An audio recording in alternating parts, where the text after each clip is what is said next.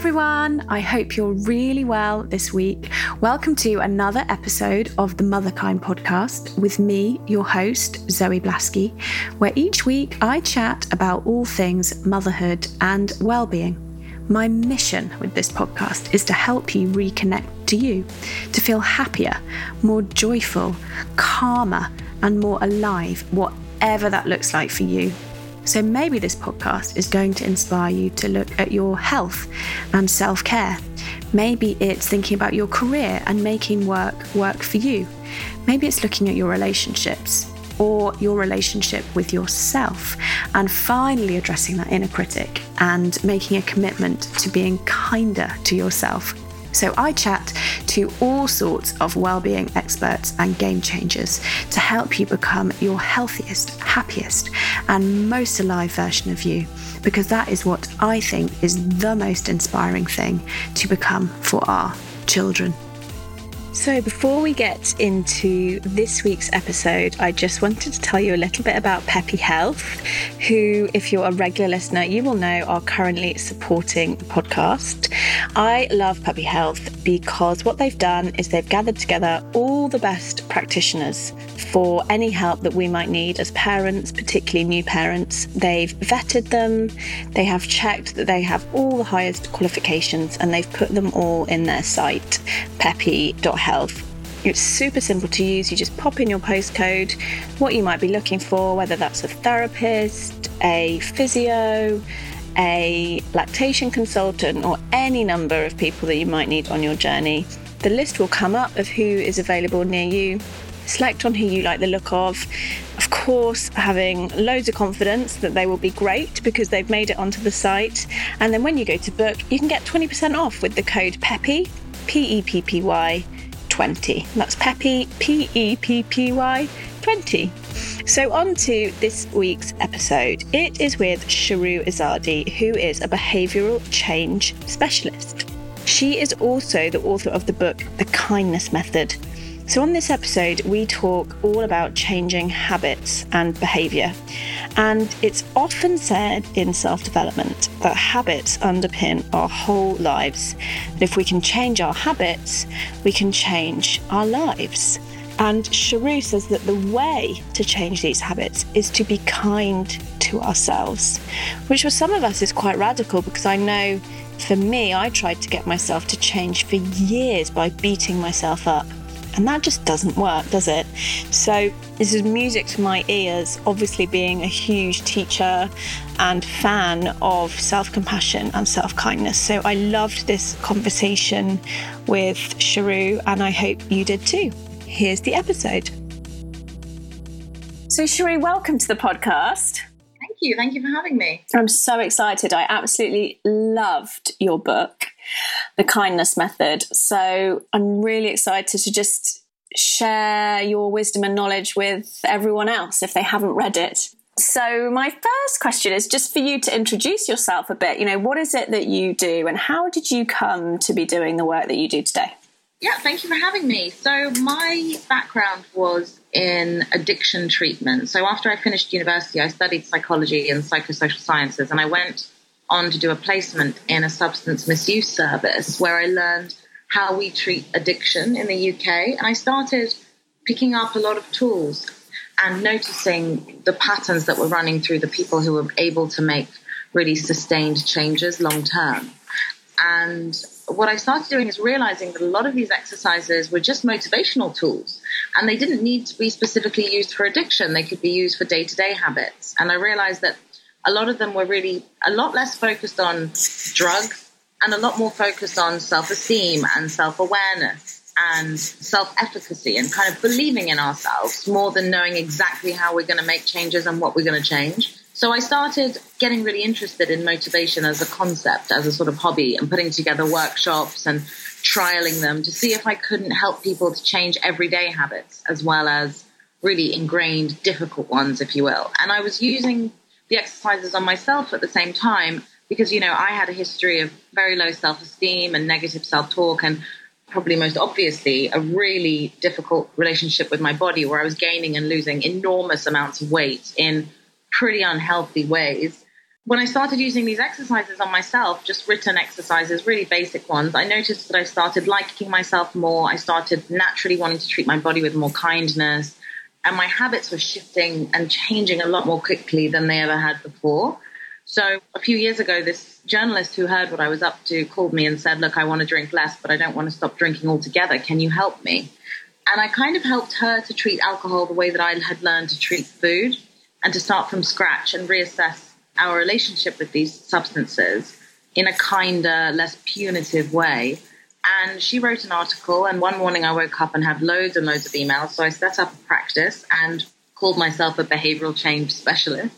And then I wrote a book. I was very lucky to be contacted by a literary agent who said, I think there's a book in this. And that's what became the kindness method. It's essentially a collection of exercises that is designed to help people change their own habits on their own terms, how and whenever they like. And I think that's what runs through. I mean, we're obviously going to go into the kindness method, but that's what runs through your work for me, is this core concept of empowerment. And what I find fascinating of what you just said is how you applied your recovery from food to alcohol. Because often with alcohol, you know, I'm in some 12-step fellowships. You know, the recovery of 12-step with alcohol is total abstinence, isn't it? But clearly you can't do that with food, because we need food to live. So how did you apply then your lived experience with food into helping people change different habits? Particularly around drinking is fascinating, I think. Well, I think one thing that we need to kind of remember is that food's not mind-altering, and it doesn't make you not care as quickly or effectively as alcohol does, in my experience. So I think it's important to add here that it is harder. I found working with clients and with myself, you know, I drink, and it is harder to want to implement a plan when you're using a substance that's so effective at making you not care about things. Yeah. But if we put that to one side, there's a lot of things that I noticed were the same, like diminishing returns. Like a lot of the time when I ask people, when was it you were enjoying that cake the most or enjoying that glass of wine the most? It tends to be the first or second dose, not the seventh. And really trying to make that substance work for you and think about, you know, when was that sweet spot? When was the alcohol really doing a job that I was happy with? And can I have just stopped there in order to enjoy my evening more? Not because I've been bad or that alcohol's bad. Another thing was kind of understanding the line between enjoyment and abuse, which can sometimes be blurred, and sometimes you can shift from one to the other within one use. And I noticed that with my food, and I noticed it a lot with people who are trying to manage their drink. It's kind of hard sometimes to identify whether you're using this as a legitimate comfort and joy, which it absolutely can be, or whether you're using it to distract and avoid from some sort of discomfort or deal with things like boredom, etc., in which case you may want to think about diversifying your coping strategies. And a lot of the time, again, people like myself who've always defaulted onto food as their substance of comfort, if you will, I see parallels too with drinking, in that very often we only ever really develop that one dependency, as opposed to diversifying it and think, okay, well, sometimes I'm stressed, it is nice to have some cake. And sometimes when I'm stressed, it's nice to exercise. And sometimes it's nice to have a drink. And sometimes it's nice to just do absolutely nothing. And I say nice, I guess what I mean is kind to ourselves. And sometimes I call a friend, and sometimes I go for a walk. And I think a lot of the time when we become dependent on one thing, not only are we at risk of depriving ourselves of a range of different coping strategies, but actually that one thing becomes less effective over time. So I've certainly noticed that those two major thoughts about these behaviors have a lot of overlaps. That's so interesting when you talk about use and misuse. And so how would you define addiction within that? So how do we know when we have an addiction, and how do we know when we have a habit? What's the difference? Well, we are always engaging in habits. We all have habits. So if you stop doing anything, then now your habit is not doing something. That's a different story. But addiction is something that people define in different ways. If we take the element of physical addiction out of the equation, because obviously if we're talking about alcohol, that's a huge and very dangerous and risky thing to bear in mind. I tend to look at addiction as something whereby the negatives are outweighing the positives, when you feel like you're unable to stop despite really trying to, where there's an obsession with doing something to relieve or soothe yourself. feeling fearful or anxious when you don't have access to that thing that soothes you. Even then, though, I think with a lot of these things, it's on a scale. And when we talk about humans, it isn't as black and white as that. You can feel more dependent on certain things at certain times. And I think now, we look at things like being addicted to our phones. Obviously, if someone takes your phone away, you're not, for the most part, from what I understand so far, you're not going to start physically withdrawing. Certainly not to a dangerous degree. But I think how you come at addiction, in my opinion, if it's a problem for you, then it's a problem, regardless of what you think you're dependent on. I love that personalised, and I totally agree. We can't use these broad brush terms to think about something which is so nuanced and complex. And I loved how you talked about relieve or soothe, and you talk about that a lot in the book, actually, that actually these habits, whether it is an addiction or a habit, are often serving us. And I just wondered if you could break that down. What do you mean by that, these things serving us? When it comes to unwanted habits, very often what is now a problem was once a solution to something, or may still be a solution to something. And very often when we want to change our habits, we focus on what's wrong with them and what's wrong with us. Actually, if we look at what's right with them and what they're doing for us, the purpose that they're serving or once served, not only is that a more compassionate way of dealing with ourselves and a more understanding and forgiving way, it also gives us an opportunity to think about what other, perhaps healthier habits, whatever that means to all of us, we may want to put in their place. And so, I found when I was overeating, it was doing all these jobs for me. It was helping me to feel calm. It was helping me to feel comforted and less lonely. It was helping me to avoid doing difficult things. And so when I got that insight, I could forgive myself for having adopted habits that I was now unhappy with. And I could give myself an opportunity to think, okay, what else might be able to give me comfort? What else might be able to help with my boredom? I'd identified a list of needs. And I think that's what's really important about looking at why we're doing things and not just kind of telling ourselves off for how weak we are. There's a reason. There's a reason I've adopted habits that you haven't, and vice versa. And it doesn't mean one of us is weaker than the other. It just means we need to gain a little bit of insight into at what stage we needed something that's now got out of hand. Yeah, I absolutely agree. And I've had Dr. Gabor Mate on the podcast, who I'm sure you're familiar with his work. And he said the substances that we're using were once a brilliant coping strategy. I love this lens that you put on it and that he put on it, because it's so kind, as you say. And we're going to delve into the kindness method, of course, and what that is. But just because you mentioned, your own recovery, I think it might be interesting for the audience. What things did you put in place that have enabled you? I think I read you lost and have kept off about 8 stone. So what things have you used from your method that have enabled you to do that? I'd say one of the main things that helped me was, I still do this, but I initially did it just in the context of eating, is I would wake up in the morning and spend 5 minutes looking ahead at my day and write down the sorts of things I thought were likely to make me want to go off track with my eating plan.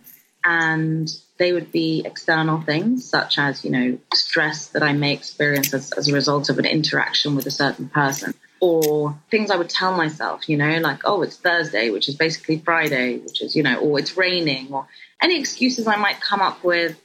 And I would acknowledge that they were going to come up, or they were likely to come up. And then next to each of those things, I would write how I'm going to behave if and when they do. And I got that idea actually for 2 reasons. One of them was because when I was younger, during the time when I was getting my period and during my period, I would become really quite erratic, and I noticed my moods would change a lot.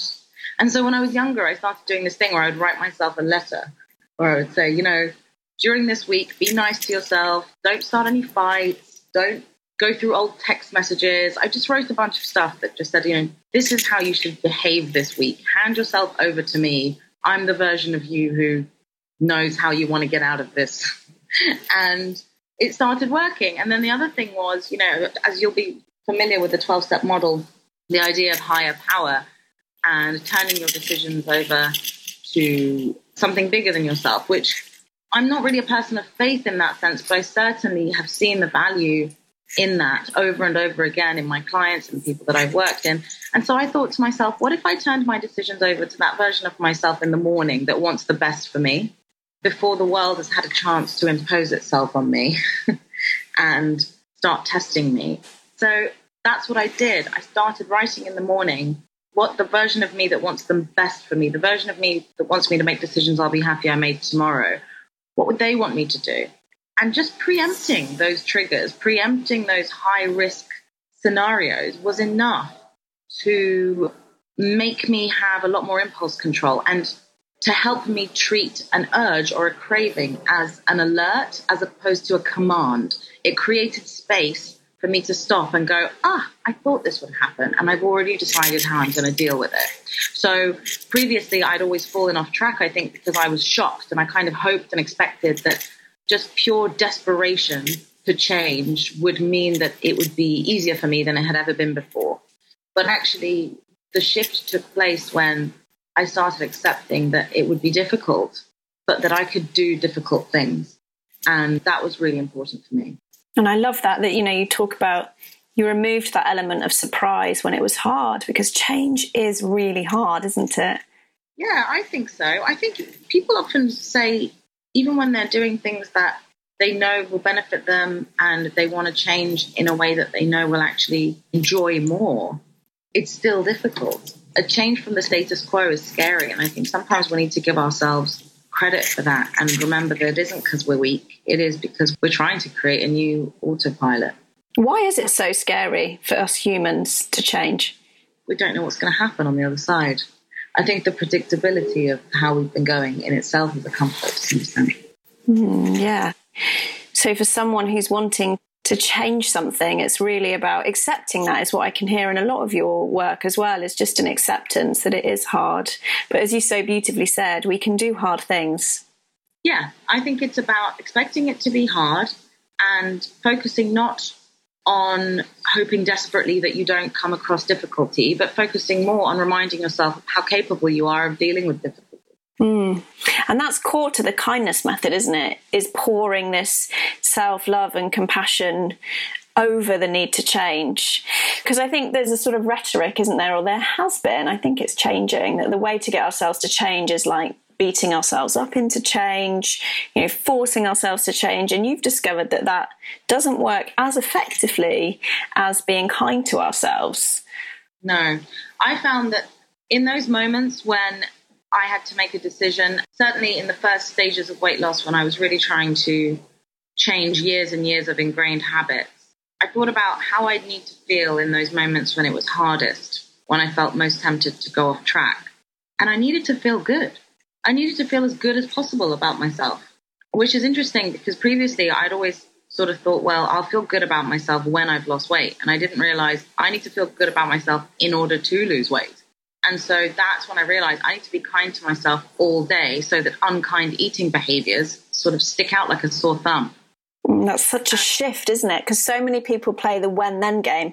When I've quit smoking, when I've lost the weight, when I've, stopped drinking, then I'll start to like myself more. Whereas what you're saying is utterly the opposite of that, which is that you have to like yourself enough in order to make the change. Yeah, if you treat yourself as though you've already achieved your goals, you'll achieve them a lot more quickly. That's really powerful. Yeah, I think so. Now I think about the fact that for years and years and years, how illogical it was. That, for example, I would have a binge on a whole bunch of food that had a load of calories and fat in it. And then my reaction to that would be, well, there's no point in doing any exercise. There's no point in putting on any makeup. There's no point in taking any pride in your appearance because you're all bloated, and there's no point in being nice to yourself. Aside from the fact that no one deserves to live that way, if we look at it in the context of maintaining my weight, doing the exact opposite of that is what enables me to maintain my weight. Encouraging myself, caring about how I feel and look, exercising, getting back on track immediately is actually the way to do it anyway. Absolutely. And I think everyone listening to this podcast is mothers. And I think, when we think about how to help children who want to learn something new or try something new, often we pour on them understanding, encouragement, love. You can do it, especially when they're learning to walk. We don't beat them up when they fall down for the 100th time. And yet, as you say, that's the method that we so often apply to ourselves when we're trying to change or do something different or new. Another thing is that we tolerate their discomfort when we know that we're doing something that's better for them. Like a friend of mine who has a daughter who's recently turned 1 said that her daughter, she saw a cheese grater on the counter and really wanted to play with it. Yeah. Started screaming because she couldn't play with it. Obviously, my friend has got to just deal with the screaming and say, I'm afraid you're not going to be able to have that, because obviously she's not going to be speaking to her child like that.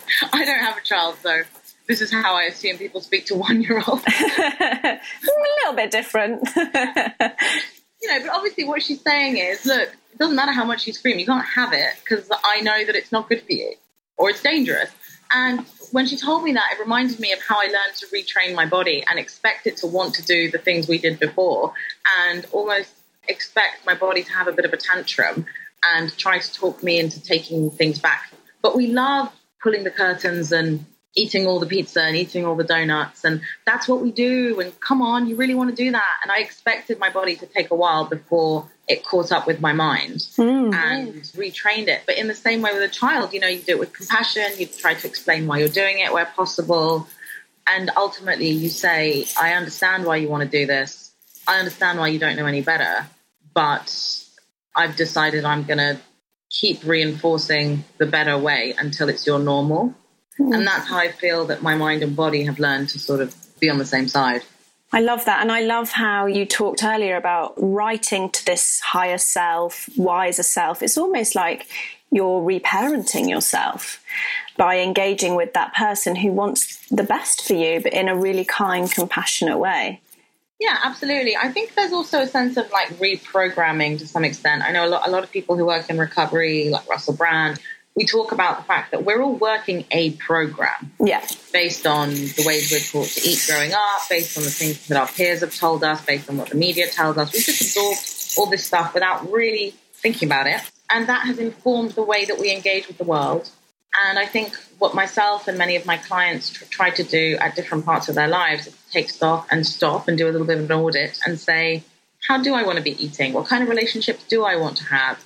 What are my autopilot behaviors right now? How much say have I had in them developing? Which ones do I want to take with me? Which ones would I like to shed, etc.? And I think that's a prerogative that a lot of us don't have the opportunity to remember that we have, unless something bad happens to us. And I think a lot of the time we don't need to wait for something bad to happen to show ourselves how resilient we are. Absolutely. And with Motherkind and what I'm doing, one of those big triggers, I think, for us to look at how am I behaving is having children, because it can be such a mirror. And that's one of your first steps in the kindness method, isn't it? Is to do that self-reflective. And there's loads of brilliant tools in the book, really self-reflective and self-directed. One of the first exercises is to write yourself a letter, isn't it? Can you tell us about that? Yeah, to write yourself a snapshot letter. So when I was working in drug and alcohol services, there was a nurse, I think she was in Burnley.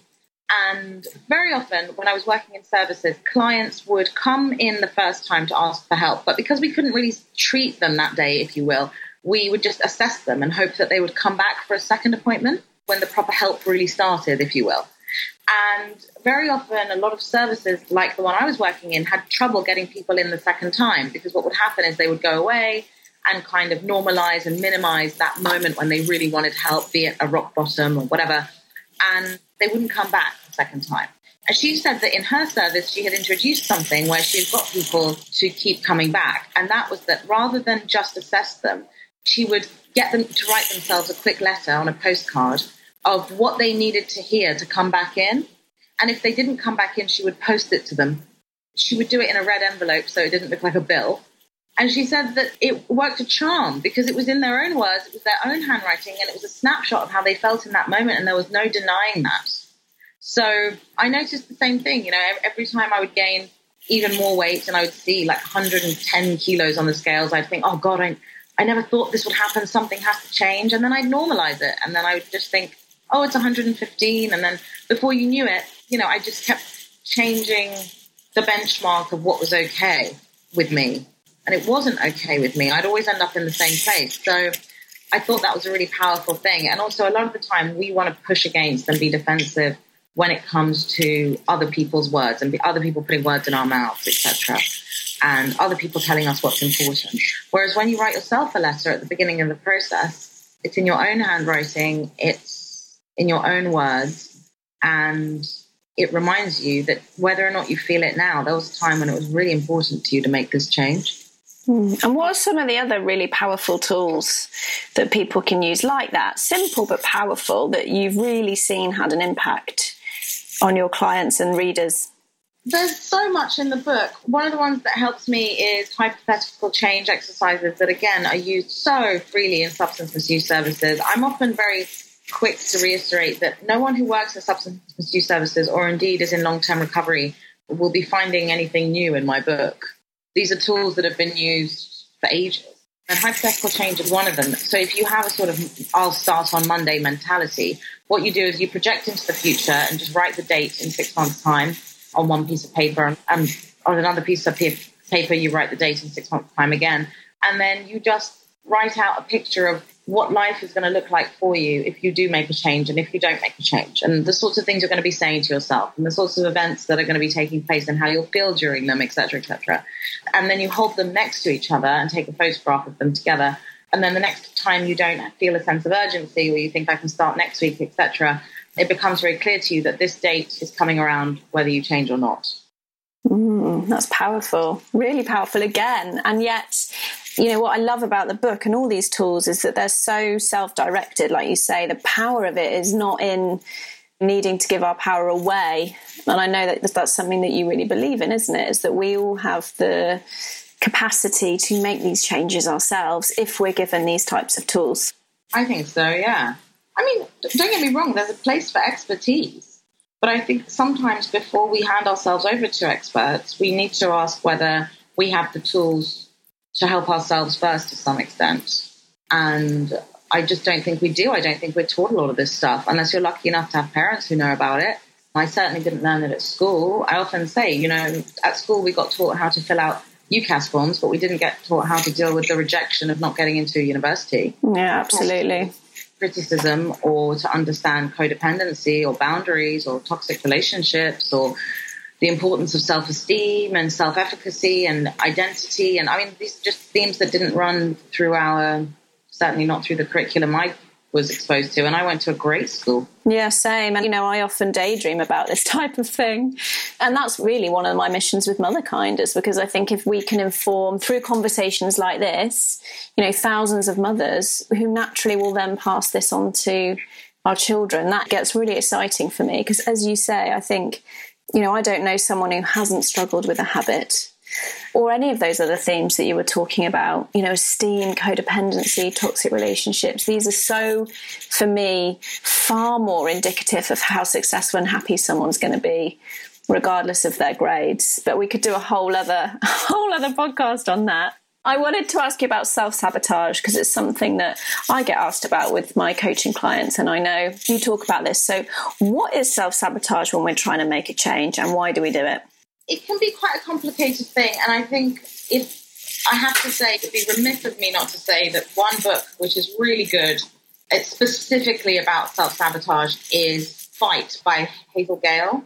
In fact, it was just re-released and it's called The Mind Monster Solution. Self-sabotage is quite a complex thing, and it can come back to themes like worthiness, etc. In the context of my work, self-sabotage, people think that they're sabotaging themselves, but in fact, what they're doing is underestimating how creative we can be to try and remove ourselves from our own discomfort of change. And so people will say, I'm sabotaging myself all the time. Why do I hate myself? And sometimes I'm sure the answer is yes, but a lot of the time, before it's any of that, the answer is, am I afraid of success? And when I get there, will I be disappointed? And we talk about upper limits and how much we think that we're worthy of. But yeah, as I say, in my work, it tends to be people think they're sabotaging themselves, their success, because they know that they want to achieve this thing a lot. And they think, well, then my life will be better and I really want to do it. Then why am I not doing it? Or why am I relapsing off my plan? And the reality is that a lot of the time they just didn't expect it to be as difficult as it was. And so they haven't got anything in place for the inevitable discomfort, or they're shocked by how uncomfortable it can be to change, even if you're changing for the better. And so I would say in my work specifically, it's not so much that deeper element of unworthiness. Don't get me wrong, in counseling that I've had in the past, that's a theme that's come up for me a lot around, the moment that I get a bit of success, I go looking for something to reinforce those core beliefs that I don't deserve it or that someone's going to take it away from me. And I think a lot of women, it feeds into a lot of things like imposter syndrome that we're talking about recently. But yeah, it's a complicated one. And a lot of the time it does go back to core beliefs about ourselves from childhood. Yeah, I agree. That's been my experience of it, is that I have these core beliefs, and then if I'm able to create something that doesn't match those, i.e. if I've not changed those core beliefs, what I tend to do is engage in some behaviour, as you say, that reinforces those. So I remember I had like the biggest episode ever on the podcast and I got like the most amount of downloads. And then the following episode, I messed up all the tech. So it was just fascinating to me, which was part of me, that belief, what was happening to me didn't match at that time. One of my core beliefs, which was that, I'm enough and I'm worthy of success. So it's absolutely fascinating. I think it's so interesting, that area. We're coming to the end. Is there anything that we haven't spoken about that you think is really important for people to know about either you or your work or the kindness method? I think just self-talk. I think one thing that I like leaving people with is remembering that a lot of the time it's not one habit or one blip from your plan that causes you to go off track or not succeed. It's the conversation you have with yourself about it. So if you think about what you would tell someone who you really love, if they want to stay on track with a plan and they've just had a blip, you would probably tell them, you can do this. I believe in you. You're amazing. Think of all the other things you've done. It's just a blip. You can get straight back on track. Whereas when we talk to ourselves, it tends to be, you're a failure. You've just ruined it now. You may as well just start in a week. And I think whether it's food or alcohol or just dropping the ball in some way, it's important to think about whether we're speaking to ourselves the way that we would want the person we love most to speak to themselves, not just because that's a nicer soundtrack to have, but also because it is the way that we know by our own admission motivates us to make lasting changes and to get back on track as quickly as possible and do as little damage as we can. And all the studies are there, aren't they? I did some training with Dr. Kristen Neff, and all the studies are there about showing that, as you say, the results of getting where we want to get to is far more effective being kinder to ourselves than it is beating ourselves up. Absolutely. And the final question that I always ask everyone is, if you could give just one gift to all the mums out there in the world, what would that one gift be and why? Good question. Can I give them the gift of sleep? Absolutely.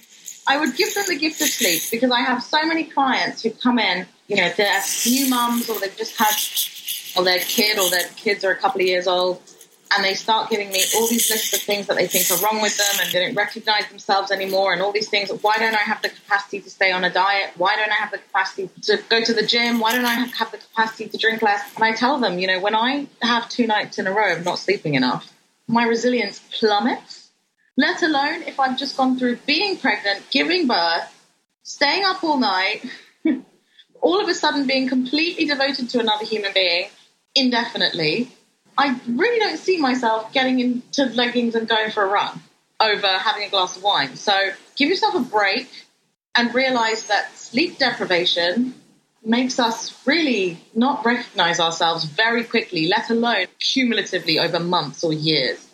Absolutely. I think there'll be a lot of mothers cheering at that. So thank you for that answer. And thank you so much for coming on. I've loved it. Pleasure. Thanks for having me.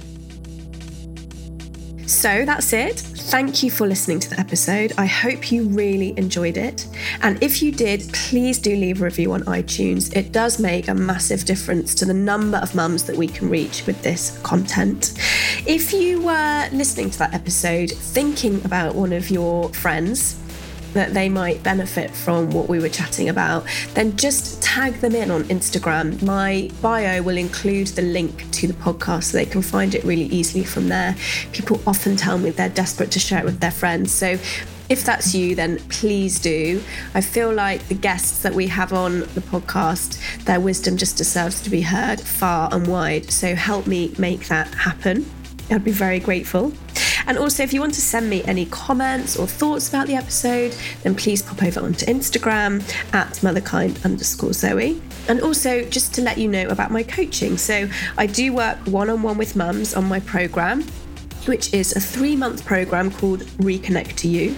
So if you want to work with me on taking your power back in any area of your life, then please do get in touch. Just drop me an email, zoe@motherkind.co, or look on the website, www.motherkind.co.